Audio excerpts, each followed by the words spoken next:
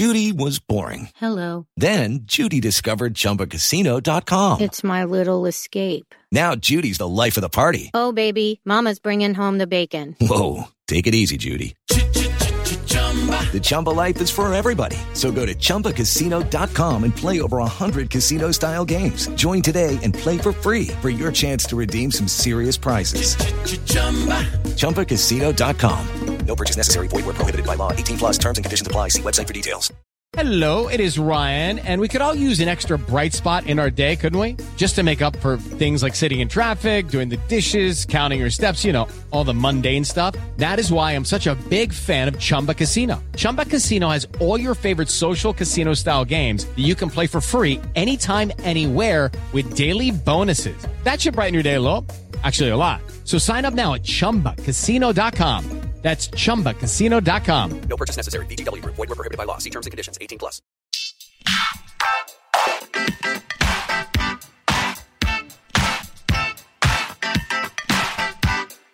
Hi, everyone, and thank you for tuning in to episode 163 of Awards Chatter, the Hollywood Reporters Awards podcast. I'm the host, Scott Feinberg, and my guest today is, for my money, the greatest actress of her generation.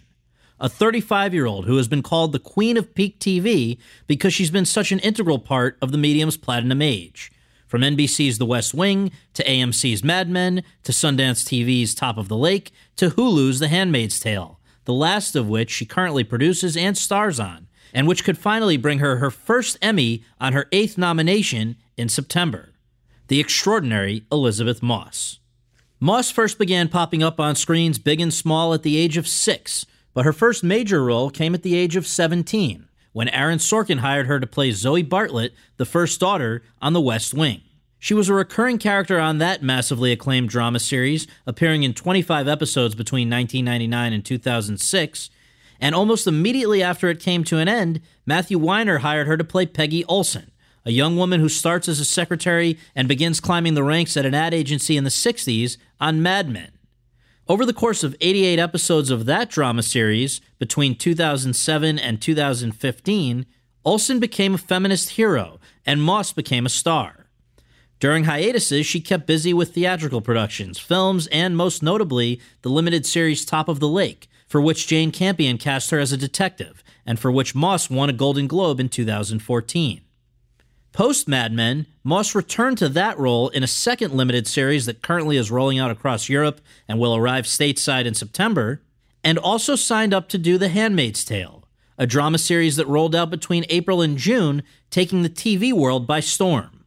It's an adaptation of Margaret Atwood's 1985 dystopian novel about a totalitarian society in what used to be America, where infertility has skyrocketed and fertile women are renamed and made to serve as sexual slaves or handmaids of the ruling elite. Moss plays Offred, formerly June, who is one of those women. Over the course of our conversation at the Sunset Tower Hotel, Moss and I discussed a wide range of topics. Among them, how her career evolved from bit parts as a kid to a recurrent part on The West Wing as an adolescent to her first job as a series regular as an adult on Mad Men, and how that show changed everything for her. Why, so soon after Mad Men ended, she was convinced that she should return to TV with both the second installment of Top of the Lake and another open-ended drama series in Handmaids. How the styles and approaches of her various TV collaborators, from Sorkin to Weiner to Campion to Handmaid's Bruce Miller, compare and contrast with one another, and how she adapted to each of them. When the election of Donald Trump happened in relation to the production of Handmaids, and how his administration's approach to women's rights has made Handmaids feel all the more prescient and urgent. Why she regards her part on Top of the Lake as her greatest departure, but her part in Handmaids as her greatest challenge, plus much more. So, without further ado, praise be, and let's go to that conversation. Elisabeth, thank you so much for doing this. Really appreciate it. We always just begin with basic. Where were you born and raised, and what did your folks do for a living? I am born and raised in Los Angeles, California, and my parents are both musicians in the jazz, really, mostly. And my mom is a jazz and blues harmonica player. So, nice. Yeah. If what I'm reading is correct, you did your first professional job at 6. How does somebody get started that young? Yeah, I think I did maybe commercials before that Really? too. Yeah, so it may have been even a little bit sooner. But yeah, and I think I've heard tell that I was a Rugrat on Kids in the Hall.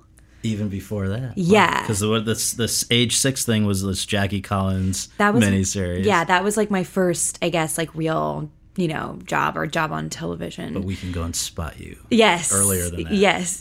So what how does that begin? Well, I actually went to a ballet school in the Valley when I was really little, because I did ballet till I was 15, and we did The Sound of Music, as all ballet schools do. And I played the littlest one.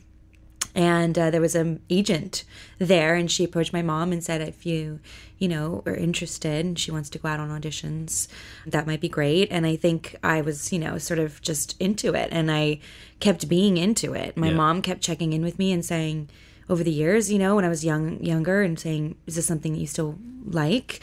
And I did.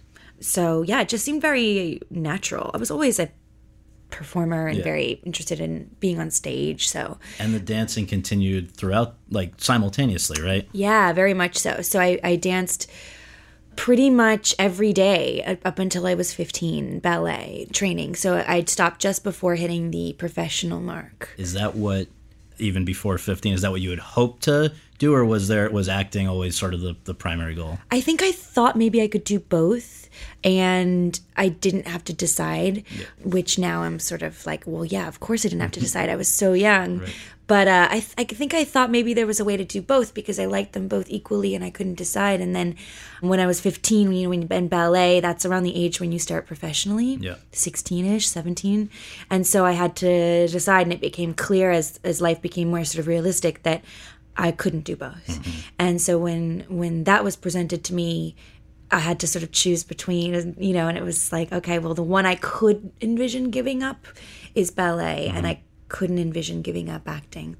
Is it correct you graduated 15 from high school? Is that something I read? With my GED. So it doesn't, So still pretty, early on. I would like to make sure everyone doesn't think I'm some sort of genius. I basically got out of there early. Well, and so for the years between then and then 19, which is when I think you went to New York, what was going on? Well, I started West Wing when I was 17, and I think I did Girl Interrupted when I was 16. So that was all still when you were living in LA. Yeah. So, and I did, sort of, I think the odd movie thing here and there, everything that's, you see it all on my IMDb, and it's always like, I forget that I was in that movie. Right. Yeah, and then 17, I started The West Wing and did that until I was 19, moved to New York, and then I think picked up back on The West Wing once I was in New York. So how did The West Wing begin, and when it crossed your radar, did you realize this was a big deal, or it was just another one of these IMDb credits, as you said? Yeah, I knew it was a big deal because it was a big NBC show.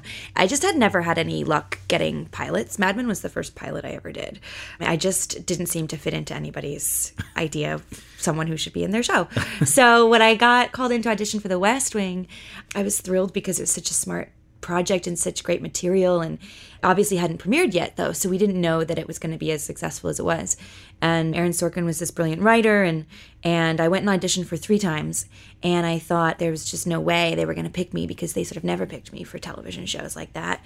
And I guess it just must have finally found my path. And the last audition I did was I went in and I read with this guy, and he seemed really nice, and he was a really fast talker, and he seemed to know a lot about the show, and then later I found out that was Aaron Sorkin that I read with. That's so funny. Yeah. So we'll remind people that you played Zoe Bartlett, the first daughter, and Sorkin dialogue is famously intricate, and also he expects it to be delivered exactly as written. How did you adjust to that? Had you ever had anything like that before? No, certainly not. But at the same time, I was such a young actress that I thought one was supposed to know one's lines, And I assumed you were supposed to know it word for word. And I didn't have the balls to change it. So it wasn't foreign to me. It was sort of like, well, yeah, obviously I should know it word for word. And it was only later that I kind of learned that was maybe unusual or not what everybody wanted. It was more that it was very fast and very smart. And I didn't even have the most intricate bits, you know. But yeah, I just something about his rhythm and something about his style I fit in with really well. Were you also, I'm trying to remember, we did have Allison Janney on here recently, and she was saying that the walk-in talks were complex but fun. I guess, were you spared walk-in talks? Or was you had some of those? I did have a couple. Yeah. I did, and they were so fun. Yeah. Oh, it was like a play. Yeah. You know, it was like theater. It was great. It was all choreographed and on Steadicam, and you just did it, 30 times, and you just wait in your little corner or your little hallway or wherever, and like you'd hear the what was often like a herd of elephants coming towards you with the camera and the spotter and everybody and the mic and everybody coming, and then you'd start jump in and do your bit, and then you'd be left behind. It was super fun. And you never, especially me as such a young gun, you never wanted to be the person who messed it up. Yeah, right. So with that show, I guess technically were you classified as a recurring character? So what I actually wonder is that in some ways even harder than being a regular, because you have to come in and, as you say, hit your mark or do your line and not screw it up. And you also only have such a limited relative to being a regular limited opportunity to shine. So you've got to knock it out when you do it, right? Absolutely. And it's why I have so much empathy for any reoccurring character that comes on to, Handmaids or even Mad Men, because I understand how scary it is. And you're walking into a family that really knows each other and they've been there every day, and, it's difficult to fit in. And there's also this kind of terrifying pressure of, technically, if you don't do a good enough job, they can absolutely not ask you back. Yeah. And every time you don't get asked back for a few episodes, you're pretty sure that you totally messed up, and they hate you. So yeah, it's a scary place to be in. It's actually much easier to work on something every day. Interesting. Well, because it wasn't full-time in the sense that a regular role would be, were you doing a lot of other jobs during West Wing, or what else was going on in your life at that time? What was I doing? I mean, I started to do theater, so I moved to New York and did a play off Broadway, and then I think I just started either auditioning for things and then occasionally doing a lot of independent films. Yeah. So I did a ton of just tiny movies, which was really, at the time was amazing because I got to sort of practice and cut my teeth on these films that a lot of people haven't even seen, but I just got to practice. Well, there was one that was during the run, and the name eludes me right now, but you got, I guess, your first film recognition with Indie Spirit Award. What was that? Virgin. Yeah. I did that when I was 20, I think. Did that feel like a important one along the way? Yeah, it really, really did. It oddly set me on this trajectory of the kinds of characters I would play and the kind of material I was looking for. And it showed me, I think, what I was maybe good at, which was really, really dark stuff. Yeah. And it was oh my gosh, I think the budget was $65,000. Oh my God. Yeah. And we made it in 21 days. And I worked every day, obviously. And it was a crazy script. Mm-hmm. But yeah, it was very cool because, then we got nominated for John Cassavetes Award at the Independent Spirit Awards. And then I got nominated as well the year that Charlize Theron was doing Monster. Yes. And so, it was a very kind of formative experience. So as the West Wing was coming to an end, was that a upsetting thing, or were you excited to go out and do other things? What did you imagine those next few years were going to look like? Well, right before or after, I think the pilot for Mad Men and my last episode of The West Wing happened, I think, within a month of each other. Wow. Yeah, so I went and did my last episode, which was John Spencer's character's funeral. Yeah. And obviously that was very emotional for so many reasons, and I was very proud to be a part of that episode. I adored that man. He was just a really wonderful person, brilliant actor. So it was a meaningful way to have an ending to that show for me. And then I think it was afterwards that I did the pilot for Mad Men. Just for people who aren't in the business, the fact that there was a pilot, you had been cast in the pilot, so you had been, you had auditioned during West Wing? Yeah. Oh, yeah, for sure. And that wasn't like too much going on. I mean, I guess you kept going for auditioning for a lot of things. Yeah, absolutely. Yeah. I mean, that's a great thing about a reoccurring character is you can go do other things. So yeah, I wasn't on the West Wing that much at that point. Right. So because you had survived the kidnapping of season 4. Yeah. And that was gone off to college, I think. Yeah, I forget. But anyway, so with Mad Men, though, understanding that you were cast in the pilot just as the West Wing was coming to an end, how did it first, before then, when it wasn't your part yet, cross your radar? It was a really hot script in town, the pilot, I remember, Matt Weiner's. And I don't know, maybe I wouldn't have... How does somebody think, seeing Zoe Bartlett, how did they see Peggy Olson and Zoe Bartlett? I really don't know. I think I had to prove it to them and to Matt. If I remember correctly, I don't think Matt had necessarily felt that me being on the West Wing was a good thing for him, if I remember right. And similarly to, Top of the Lake, Jane Campion didn't necessarily, it wasn't because I played Peggy that I got that role. Right. So anyways, I had to go in and I auditioned at least twice. And if I also remember correctly, I think I was one of the first people to audition. He says, the first day of audition, second person to read. Yes. Quote, "She came in and she was so young, wearing this ingenue dress with her hair long and straight, and all of a sudden I just saw Peggy. She was just complete in every way," close quote.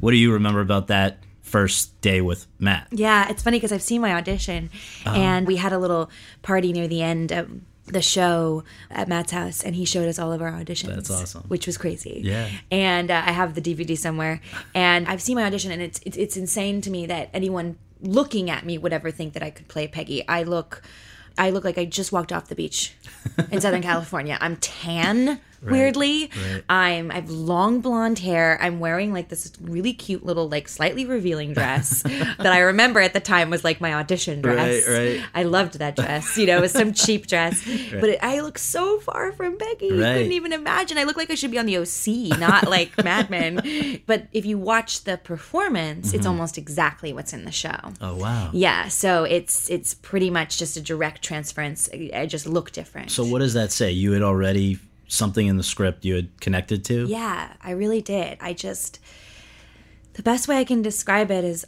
it often sounds a bit simplistic, but that I just felt like I knew her.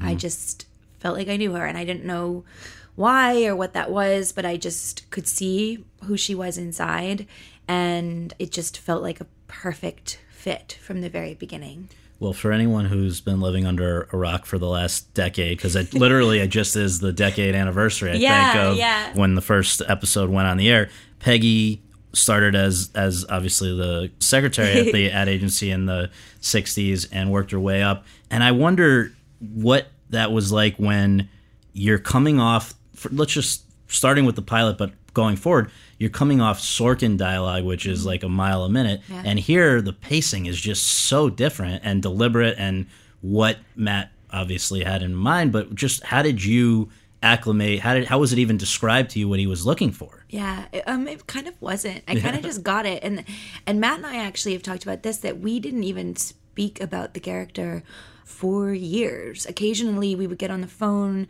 for hours and we would talk about the show and different things, and we would talk about the character in sort of like as if she was a friend, but there was never any play it like this or play it like that or this is who she is.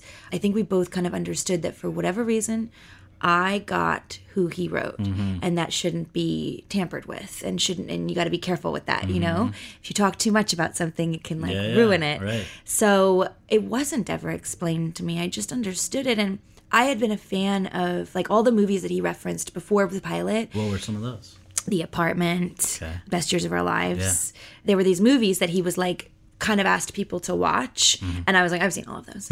So I was so familiar with that kind of that era, and I was familiar with that kind of writing, and it felt right. It just felt really right from the very beginning. There was so much humor in it as well, which was the similarity between that and West Wing. Yeah. There was such an intelligent sense of humor. So I think West Wing set me up really well for that. So the first season starts rolling out, puts AMC on the map, which really prior to that was like old movies with commercials, puts all of you guys on the map in a different way than ever before. Yeah. Why do you think it clicked as much as it did, and how quickly did it change your life in a day-to-day way? I mean, I think that people were really starting to ask for intelligent television, and it had already started with, you know, The Shield and The Wire and then Sopranos, and it had already started, but people were really asking for it, and they'd gotten it on their sort of premium cable, but I think people were just starting to realize that audiences were really smart and they appreciated good work. And so it just kind of came at the right time. And there's no one thing that made Mad Men successful. It was everything. You know, I always talk about how if the cinematography hadn't been great, it wouldn't have worked. If the sets had been terrible and cheesy looking, it wouldn't have worked. If the costumes looked like costumes, it would have been distracting.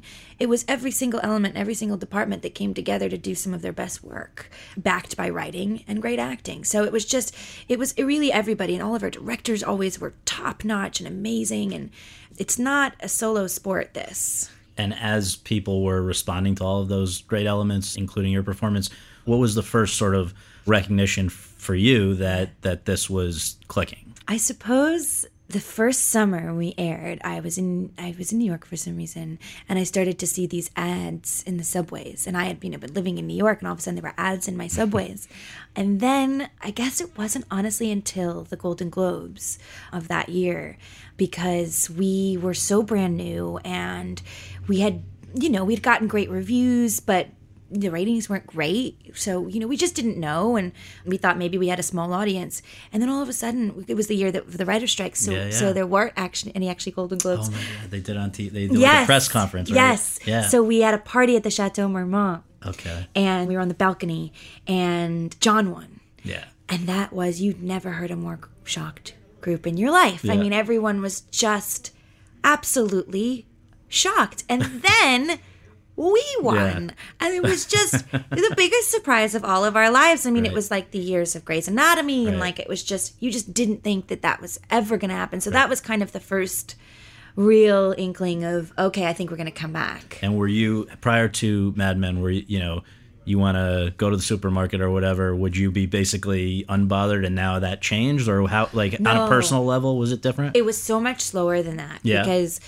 Because the audience of our show was always a little bit small. Yeah.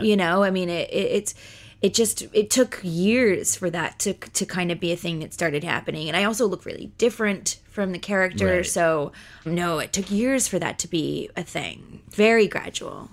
At the outset, did you know how huge a character Peggy was going to be throughout the run of the show? Because you were always second in the credits after John, but at the same time, I know you've said you were not necessarily second on the call sheets, and plenty of people, number four, and plenty of people who people assumed were like, integral characters of the show would, in one way or another, drop off over the years. So were you always aware that Peggy would be there at the end? No, not at all. I knew I'd signed a contract, so I knew unless they fired me, I'd be around. But no, I really didn't. And I think it's interesting because I think it's a combination of things. I think Matt, knew that he was going to have her character rise up to be more than a secretary, maybe. Yeah.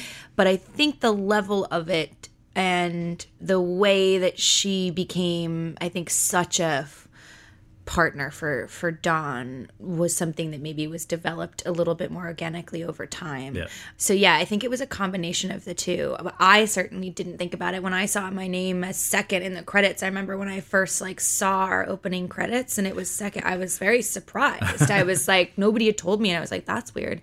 You didn't feel at that point like you were the number two? No, I thought 4 was a very appropriate number. Yeah. So no, I had no idea, and I really, really didn't. I mean, every season I honestly was very consistently so pleased with everything that I got to do. When I moved out here to LA about 6 years ago, I struck up a kind of weird Harold and Maude friendship with this woman who's now 90 years old. Her name is Marcia Nassiter. She was a secretary in the 60s who became the first female vice president of a studio in Hollywood. Oh. She helped to make Rocky and Coming Home and a lot of great movies. And as I was getting to know her, Mad Men somehow came up, and she said she had started to watch it, but it was too painful. She said, I lived it. And so I wondered for you if there were any people like that who had sort of experienced what Peggy went through, who you knew about, who you consulted, anything like that. No, not really, honestly. I mean, as a, somewhat intelligent person, I was aware of things that had happened and was aware of what women had done in the workplace. So no. And I didn't want to tell anybody's story in particular either. I wanted to tell her story, and right. I wanted her to be an individual, and I just didn't have any problem imagining what that was like or putting myself in her shoes. I was close enough to being an adolescent that I understood the idea of being insecure and feeling awkward and not knowing what your place was. So it just didn't take that much for me to make that leap. Yeah. There are so many great episodes that I could ask you about, but I want to ask you just about one that's sort of a microcosm, I think, and that is The Suitcase. This is season 4, episode 7, and it basically centers around Don and Peggy, and many thought it was the best episode up to that point, and it's just a good excuse to ask you about working with John Hamm, who I think you had more scenes with probably than anyone else, and just what that working relationship was like, and if you took anything particularly away from it. Yeah, that episode is my favorite as well, and I think that it was this beautiful moment in time where it was pretty much just John and I all the time, and so it was kind of quiet. Mm-hmm. Like, you know what I mean? It just was kind of like relaxed and nice, and John and I were very good friends at that point, and it was just, I think, a great example of why television is so awesome, because you can spend 4 years waiting, or 3.5 years waiting for this moment, and you can build it up. You couldn't have done it in season 2. No. You needed that time, and it's just, that's why I love television. That's why my heart's really in television, is because I love that you can create that suspense. And it was a beautiful thing. We just we work really well together. Yeah. We're very, very close friends, and we understand each other. We understand the way that the other person works. There's a huge amount of mutual respect and admiration. So it kind of couldn't have been more perfect, honestly. And over the years, I think, as well as we've gotten to know each other even more, our relationship has deepened in the same way that Don and Peggy's has. Yeah. I think that obviously there's a little bit less of a mentor protege because that would be a little condescending of him. Right. But there is that element of father, daughter, or older brother, younger sister, you know? And so exploring that in that episode, things weren't that far off from reality a lot of the time. Yeah. That's great. Really interesting. So generally speaking, how far ahead of the viewer were you in terms of knowing the plot, and when in the process did you know what the ending was going to be for Peggy? I knew the end of Mad Men for like 5 years. Oh my God. Yeah. You're a good secret keeper. I am. That's whenever anyone tells me a secret, I have to say to them, I have to prove to them that I'm going to keep it. I tell them that. Tell them? Yeah, exactly. I'm like, I am a very good secret keeper. Right. So I knew the Coca-Cola thing for 5 years. Yeah. But Peggy's end, I think, when did I know about her and Stan? I would say, God, some point, I think at the beginning of that season. Mm-hmm. I mean, it was kind of something that I thought, I thought was going to happen. Did you? It had been, it had been, I could see it building up. I could see it becoming more and more obvious to me, but I didn't know how it was going to happen until I read the script. But I knew about that. And I had gotten wind as well that John and I did our last scene, he was going to be on the road. Like, I knew a lot of that stuff at the beginning of the season. What were your personal feelings, whether or not you would have expressed them to Matt, about the resolution, about her not going off with Joan, about her ending up with Stan? Yeah. You must have had your own opinion on this. What was it? I loved it. Yeah. I thought that was first of all, I have a huge amount of respect for the writer. It's his show. It's his vision. He's literally, it's like a novel. He's writing it. Mm-hmm. So that's how he sees these characters ending. That's how they end. There's no argument there. You know what I mean? There's no opinion here because you can walk around and ask a bunch of people how they think it should end. And they're all going to say different things. Matt's writing the show, so he's going to write it. But that said, I really, really, really loved it. I thought that I loved the idea of her going off with Joan, but I can see that that's not, she's a writer. She's a writer. She's supposed to write. She loves it. So I could see that that's not, she wouldn't have been able to do that with Joan. She would have had to give up writing. So that wasn't exactly right for her, I think. And I think that they would have ended up working together anyways, you know? And then as far as Stan, I think the idea that Peggy actually finds love and has this chance for an amazing relationship is actually super punk rock, because it's like, it's not what you would think, because everyone, I think, expected her to take over the company.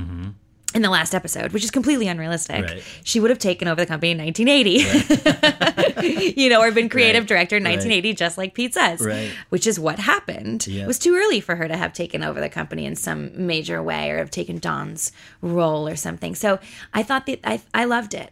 And also, as I think you've said before, we kind of know that from a professional standpoint, she's going to be okay.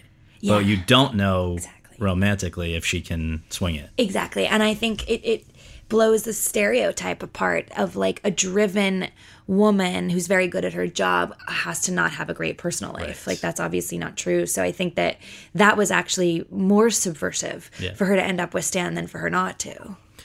During hiatuses between Mad Men, I mean, how long would those be generally? They would be about, like, we shot for like 5 months, so about, have a good amount of time between. 6 months or so. You would have been well within your rights to just lounge and not do anything, but seems like you, for one reason or another, really pushed yourself. You went and did your Broadway debut, I think, in 2008. During that hiatus, you started Top of the Lake in one of those. What was the thought process? Just that you would get bored, or that you had specific, there were a couple movies in there? Did you feel like, I want to keep open not be thought of solely as a TV actress? Just what was the rationale for these hiatus decisions? I think all of that. Yeah. I think, number one being I would have gotten bored. Yeah. For sure. If you're playing one character for 5 months, you definitely want to try to play another character for a little while.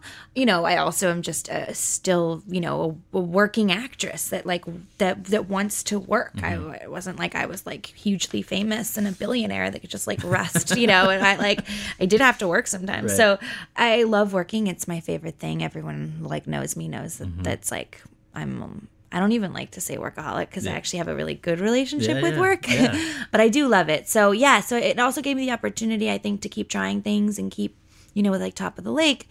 I didn't know if I could play anything else other than Peggy at a certain point. I thought I could, but I kind of needed to prove it to myself as well. I think it was around season 5 that I did that, because it was around the same time that Peggy left the company. Okay. So Peggy left Sterling Cooper, and then I sort of went off on my adventure. It was all Mad Men has a really strange way of paralleling my life in personal ways that I will never talk about, but it definitely parallels in a lot of professional ways as well. Right. So anyways, it was around season 5 that I think Peggy was really being solidified as one of the, leads of the show.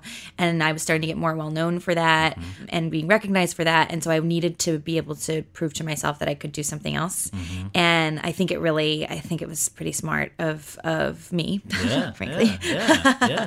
Because it kind of set me up to also think that maybe I had a life post Mad Men. You could feel a little more confident. Yeah. I could have failed miserably, and then I would have worked, I guess, the opposite. So, Well, but let's just contextualize for people who, again, maybe haven't seen all these things we're talking about. With Top of the Lake, this would have been 2013 that you did season 1. You're playing a detective who is in some way, I guess, investigating a case that provokes memories of some horrible things that happened to her as well. And this is for Jane Campion, who people will remember won an Oscar for The Piano. Yeah.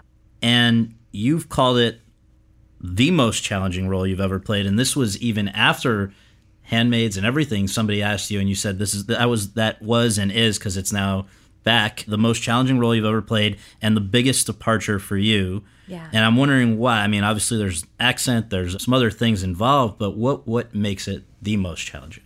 Yeah, I'm going to contradict myself slightly. I think that Handmaid's actually the most challenging, but that Top of the Lake is the biggest departure, for sure.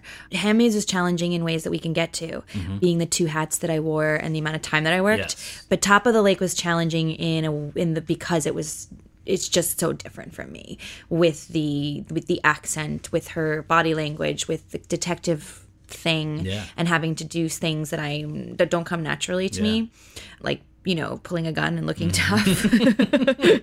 So that was definitely, it's felt great playing her, but it's never felt easy or comfortable. So it must have been pretty validating to, again, go to actually first of all get to go to the Golden Globes that year. Not you'd been on other years, but to go and win for Top of the Lake is must have again reiterated that you can do things outside of Mad Men in a nice way, right? Yeah, for sure. It really, really did. That was just about the shock of my life. Yeah. I'll tell you that night. I was gunning for Helen Mirren. I was like, that girl's got this. But she got the Screen Actors Guild Award. Yeah, she did okay. We didn't have to fight it out. I was very, very surprised to win that. Because I never won anything before either. So I was like, I didn't know they actually gave them to you. Give it another month or so. But, thank you. So, all right. So as Mad Men ended, the next thing that you were constantly asked was like, all right, how do you follow Mad Men? Which, again, as one of the great shows, I understand why people would wonder that. And I found it very interesting that, so you go to see Bryan Cranston in All the Way on Broadway, playing Lyndon Johnson, which he did right after Breaking Bad ended. And I guess, you go backstage? And what happened there? My brother and I went backstage to say hi because I, knew him a little bit. Fellow AMC. Yes, exactly. I'd seen him on the circuit, Christmas parties and such. And we were chatting afterwards. I'm sure you've met him. He's like the nicest guy in the world. Actually, Vince Gilligan is actually the nicest guy in the world. And Ryan's like a very close second. But I was talking to him and I was asking him how it was going with Breaking Bad being done. And he said, I come to do this play. And it's he seemed to say, I don't want to put words in his mouth, but the impression that I got from him was that it seemed to be a really great palate cleanser and a really great way of letting go of an era and moving on to something completely different, because he changed not only roles, but he changed the medium. And that was the key. It was not just playing something different, but completely changing the muscles that you worked. And so that was, I just never forgot it. And that's why I went after Mad Men. I did a few films, and then Heidi Chronicles came along. Revival. And actually, I think I might have signed on to that before I finished Mad Men. Okay. I'm not totally sure. Maybe it was like right afterwards. But I remember thinking about what Bryan had done. And I was like, whatever Bryan does, I shall do. Well, you were great. I went with my mother, and you got a Tony nomination. So that was a cool thing. And then that was, as you say, a period when you started to, I guess, do movies again as well. So Meadowland, which we'll factor in with Handmaids in a way in a moment, but just at that point when you were thinking in terms of media, whatever the plural would be, was the idea that as far as TV, you were anticipating taking a longer break because I guess just to mix it up, as you say, the reason you would do Broadway is something different, right. But did you ever imagine that you would be back on TV as soon as you've come back? Not really, no. I think I knew that I would be back in television because after it's all where all the good scripts are most of the time. And I was reading scripts and I was getting sent things. And I just felt like I very much, I always liked the television scripts better. So I knew it was going to happen at some point. And I had toyed with a couple of very, very good shows that were very difficult to kind of decide on. There's just so much good stuff out there. But I thought maybe it would be like another year, because I was also shooting the second season of Top of the Lake when I signed on to Handmaid's Tale. Oh, that was before. Yeah, that was before. Okay, I know everyone thinks it's after because it comes after, but no, it was actually before. They just had like a little bit more time than we had. Post a little more post-production time. I used to really rib Ari and Jane, our other director, because I would be like, you realize Gwen and I have gone and shot entire seasons of our television shows. They have been edited and they have aired before this will come out. But God bless them for having that time. I wish we all did. Yes. But so anyways, I think that I didn't think I was going to be on quite as soon, but probably within like a year, So now, what was the first awareness of Handmaid's Tale I mean, maybe you knew the book existed, but that there was somebody trying to do it as a TV series, and also why after that it sounds like it took quite a while for you to get to yes. So what was, like, to the point where they were threatening we're going to take it to somebody else. So how did that all go down? Yeah, so they sent me, as usual, you get an email from your agents with like some information and then the script attached. And I remember just knowing immediately I saw what it was and I was like, God damn it. Like, this is going to be good. This is going to be tough. I was familiar with the book.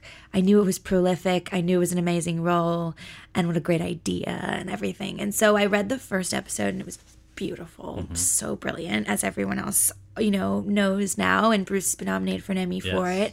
And I was like, fuck, because I thought this is really good. And now I have a problem because now I have to figure out if I should do it. Right. And then so I asked for the second script because being somewhat versed in television, I know the second script can be hard. Right. And so I asked for the second one and I read it and I literally at the end was like, fuck again, because it was so good and it was almost better. And it was just like, it put me in a real pickle.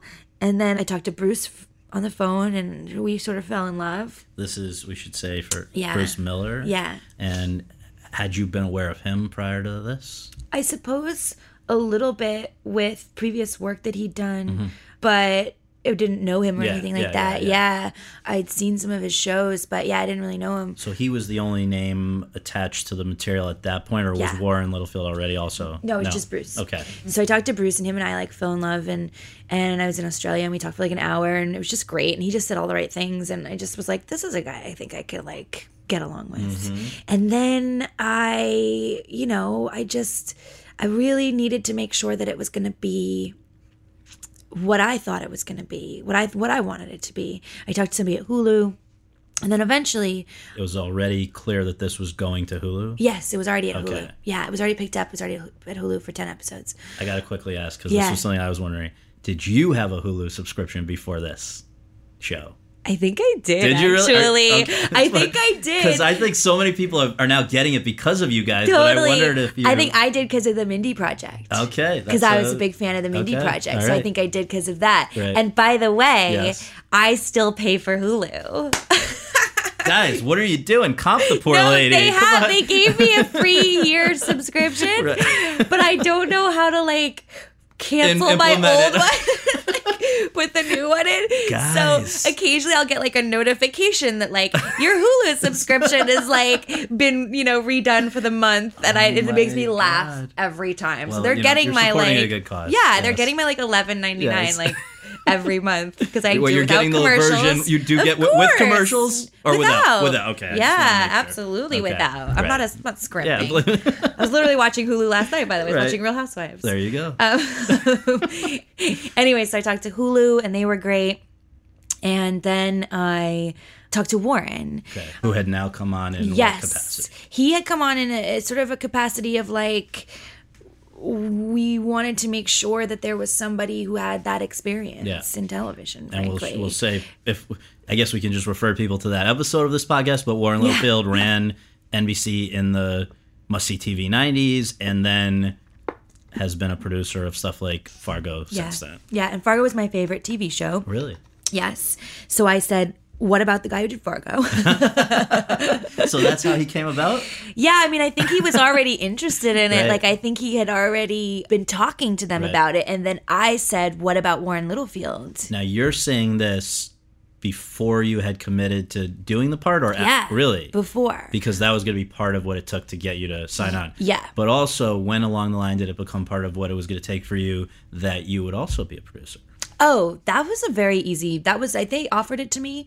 I would have asked anyways. Right. That was in the initial offer. So right at the beginning. Yeah. And why was that important to you? Obviously, I mean, I can imagine, but I wonder for you. Because if you're going to, I think, be the face of a show and so much is going to be riding on your shoulders, you have to take responsibility for that. And I needed to have some control. And I needed to have a say. And I had been on a show for 7 seasons. Yeah. And so I had learned quite a bit.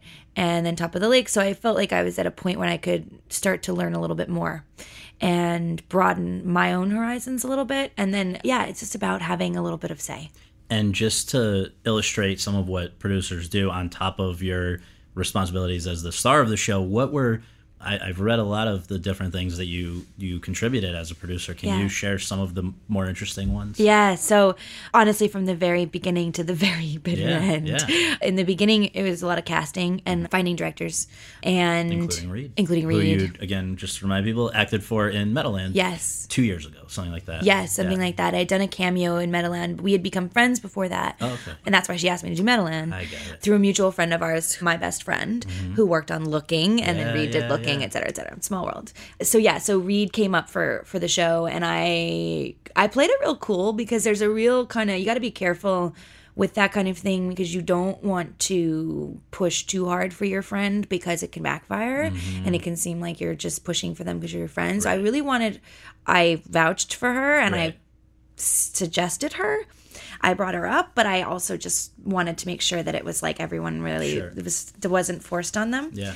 Anyway, so Warren signed on, and then we were casting, looking for directors, department heads, just every little thing down to the color of the costume, different casting choices later on. I mean, it's almost difficult for me to even tell you what it was, because it could almost be easier to say what it wasn't like, because it was just everything. And I think the biggest thing that I was involved in that I didn't realize or didn't think about the fact that I was going to be involved in was in post-production. Just giving notes on all the episodes and everything. Exactly, and seeing cuts, and I've seen every episode 10 million times, and scenes more than that, and watching all the dailies, and that I didn't realize I was going to be such a big part of. How do you like that aspect of it? Some actors and actresses say, I'll never watch a performance that I gave, or whatever. Here you better be, right? Yeah, so totally. How do you like that? I thought I would have a problem with it. I thought it might be weird, but you kind of just get over it really quickly. Yeah.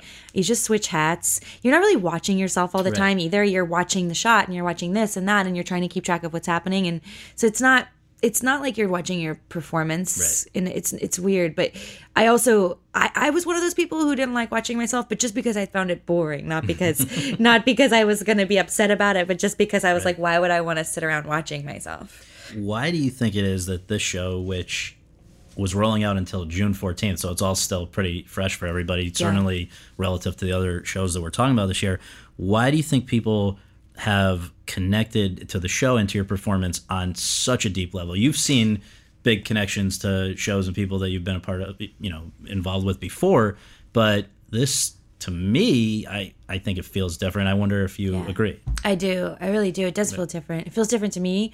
It felt different playing it, and the responses definitely felt different. The responses felt so personal from people.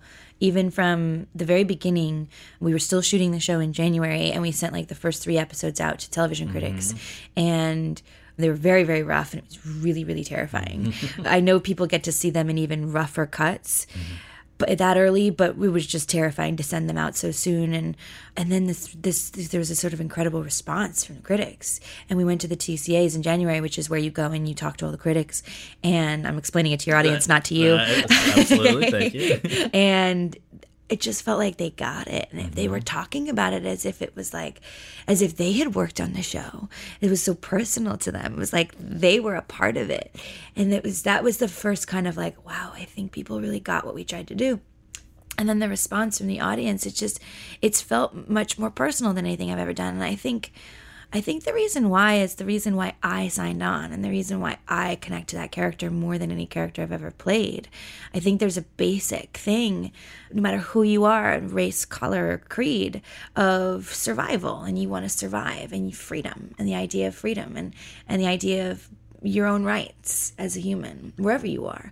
And I think that is something that people really connect to. I think it's obviously something people very much connect to right now. Well, that's where I want to actually go next, because a lot of people that find out that this show was actually kind of essentially, for the very most part, in the can prior to November 8th, 2016, they're surprised to hear that, because it feels in some ways like a response to what's happened since then. Totally. And I wonder for you, just first of all, where you were and what went down on November 8th for you personally, and then also how you think the show has been impacted by that, because I wonder even if the show would have generated a noticeably different reaction had the outcome on November 8th been different. Yeah, so we were on episodes 4 and 5 out of 10, but they had almost all been written. And obviously, when you do a TV show, even if the script for the last episode isn't written, there's an outline. Everyone knows what's going to happen. So yeah, it was pretty much all formed, and then obviously based on the book written in 1985. Right. So that was formed. We went and watched the election that night. I remember Reed was in town because she was doing a scene that we hadn't gotten. And so me and her and OT and a few people went and watched the election. And then at a certain point, I gave up and went home because I had to get up really early the next morning. And sort of but stayed up till like 2:30 in the morning refreshing my computer. So you knew what was going on. Yeah, exactly. Yeah. And then I went to work the next day, and it was odd. We shoot in Canada.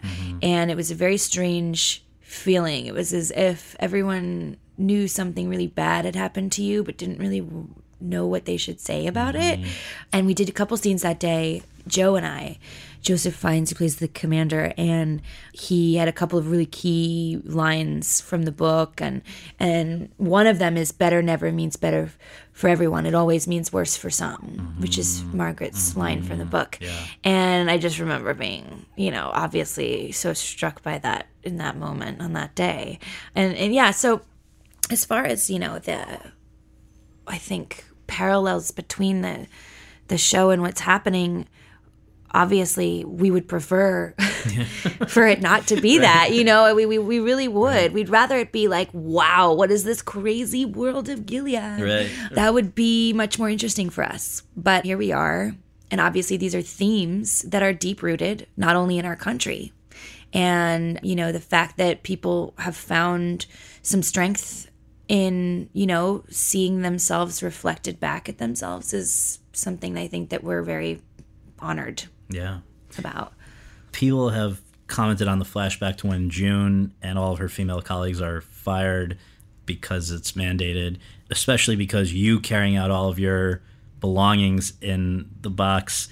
I guess for a lot of people, it feels particularly shitty after everyone had enjoyed so much the moment when you're carrying your box into McCann Erickson in Mad Men, which is the most GIFed moment of all time with your cigarette dangling and all that. How is that not a meme? I've never made this connection before. Okay, well, I got to tell you, I was just amazing. Thinking, like, it just is the ultimate hitting home of almost like society, how backwards things have moved recently, I think. Totally. And we see it all in your face. I mean, in these two moments. Yeah. So I just wondered, I don't even know if there's a question there, but I just have to say it. Really, that was striking to see the same person. I mean, imagine somebody's catching up with Mad Men now and then goes and sees you. Absolutely. And I mean, that's what I think that's what we're facing, and that's what we're looking at, this sort of incredible reversal in fortune and this reversal of rights that is just shocking. And but that's really, I don't know why I've never actually made the specific box connection before, but that's very interesting. We'll make a GIF today and we'll go if viral. If we can, that would be great. Thank you. Whoever gets there first wins. Yes. So why is it what is it about Offred, or I guess she would prefer to still be called June, that allows her to remain defiant even as people try to beat her down, and as is maybe... her defiance, I guess, is maybe best manifested in that Nolite te bastardes carborundorum. Very good. Well, we're leaving out the punchline. Yes. Bitches. I mean, somebody in that situation to even be able to fire up that kind of FU, where do you think that's coming from in her? I think that women are incredibly strong, and moms are incredibly strong. And, it's a very old idea, the way that a mother lion will protect her cub. And I think that, there's all those stories of women finding that superhuman strength to lift the car, when their child is trapped under. I think that we as people as well have a lot of untapped strength that can come out when we need it. And I think that June finds that in the interest of finding her daughter and getting her family back. I don't know if she would do that for herself, but it is her daughter that actually keeps her alive, because she can't give up until she gets her back, or at least knows that she's safe, even if they're not reunited. So it's her love. For me, this show is so much about love, and it's her love for her family that actually keeps her going, keeps her alive. And I've seen many incredible women all around the world survive such intense horrors and violations. And, you know, we've been lucky to hear their stories and after their survival. And I think that, you know, June has that in her, this person who just will not give up. Right. And that's what I love about her. And I think a lot of people, I mean, that's Exactly. clearly there's this connection. It's so. inspiring, you Yeah. know. It's inspiring to me. I Yeah. mean, I look up to her in Yeah. that way, you know. With our last few minutes here, I just want to do a couple of big picture things, if we may. Sure. I read that you tend to have your headphones on listening to music between takes on shows going back for years. Yeah. So what was sort of the most played song for West Wing, Mad Men, and now Handmaids? Gosh, I don't know if I did it when I was in West Wing. I was so young then, so I'm not sure if I'd gotten into it at that point. For me, Mad Men was probably... and I still am, but I definitely was discovering Sigur Rós, this Icelandic band. Yeah. So it was probably Sigur Rós, but I couldn't pick a particular song, mainly because I have a bad memory. Top of the Lake, did you ask that one, or you wanted to know Let's get a Handmaids? sub in for West Wing. So let's Okay, do perfect. Top of the Lake definitely would have been Sigur Rós, I have to say. And then a little bit of Eminem. Okay. Yeah, which I know is an odd choice. That's but just interesting. yes, and then... Handmaids, my God. If there's like one, it's so hard. There's another Icelandic artist named Olafur Arnalds, and he has done incredible albums on his own, but he also has done soundtracks, and he did Broadchurch. Oh, yeah. And there are a couple of tracks on that I would say would probably be the biggest, particularly one called Beth's Theme, that is just heartbreaking. And so there's a couple of songs, and actually they're both his, that I can put on when I really need them. All right. You know what I mean? And will really sort of connect me to a more emotional place. Nice. Yeah. You've received a Best Actress in a Drama Series Emmy nomination for The Handmaid's Tale. This is your 8th overall, 7th in this category. We looked, only 5 women in history have more in this category nominations. What does it mean to you to you know, be nominated, and then what would it mean to you to actually take one of these puppies home? Are you one of a lot of people, you know, I keep my Oscar in the bathroom or whatever. Right. But like, I don't believe that from anybody. So I know. Yeah. Unless those people have like 5 yeah, Oscars. maybe, Meryl maybe. But yeah, like, totally. Yeah. What would it mean to me to win or to get nominated? Well, so what has it meant to pick up 8 of these and to win? I feel like, honestly, I never in my life could have ever thought that I would have 8 nominations. That is insane to me. And I feel like as far as that goes, I 8 at 35 is pretty good. And I think so. that, I feel like 8 maybe equals winning one.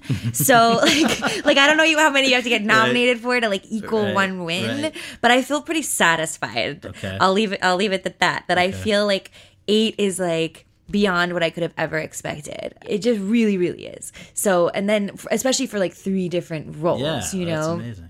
So I'm kind of good in that department. Yeah. I really am not like asking for anything more, Right. quite genuinely. Yeah. As far as winning, it would mean so much to me, obviously. I agree with you where I'm not gonna say that it wouldn't. Of course it would, because the category is so amazing. Yeah, it's incredible. It's incredible. If you look at that category, and it's been like that every year that I've been nominated, where you have these women who I have seen every single one of their performances and think they're brilliant, and they inspire me to do better. So for me, the win would be I just couldn't believe that I was necessarily better than any of those women. Yeah. You know, that's the thing, is I just think that every character, every performance that they've given is so incredible.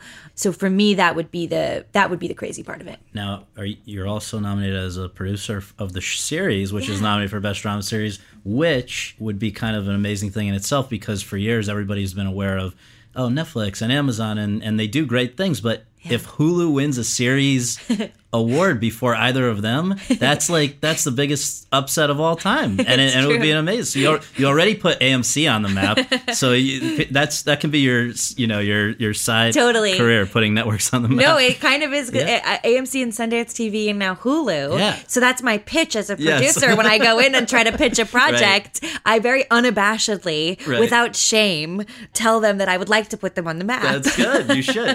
Home Shopping Network, she's coming next. Exactly. So I'm going to make you. Right. And then finally, I know you've got a number of exciting things that are rolling out. We mentioned season 2 of Top of the Lake. You were in the movie The Square that won the Palme d'Or at Cannes.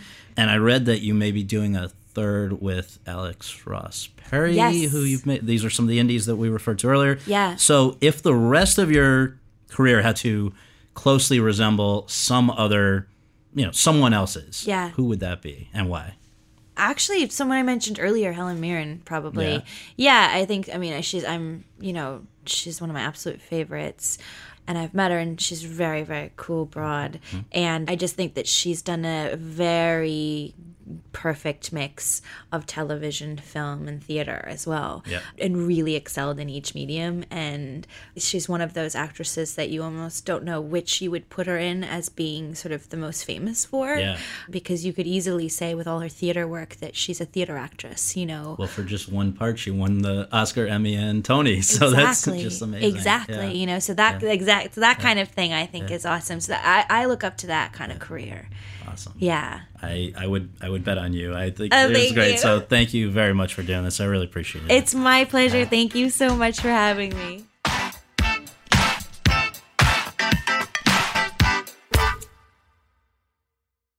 Step into the world of power, loyalty, and luck. I'm going to make him an offer he can't refuse. With family, cannolis, and spins mean everything. Now, you want to get mixed up in the family business. Introducing The Godfather at ChumbaCasino.com. Test your luck in the shadowy world of The Godfather slot. Someday, I will call upon you to do a service for me. Play The Godfather, now at ChumbaCasino.com. Welcome to the family. No purchase necessary. VGW Group. Void where prohibited by law. 18+. Terms and conditions apply.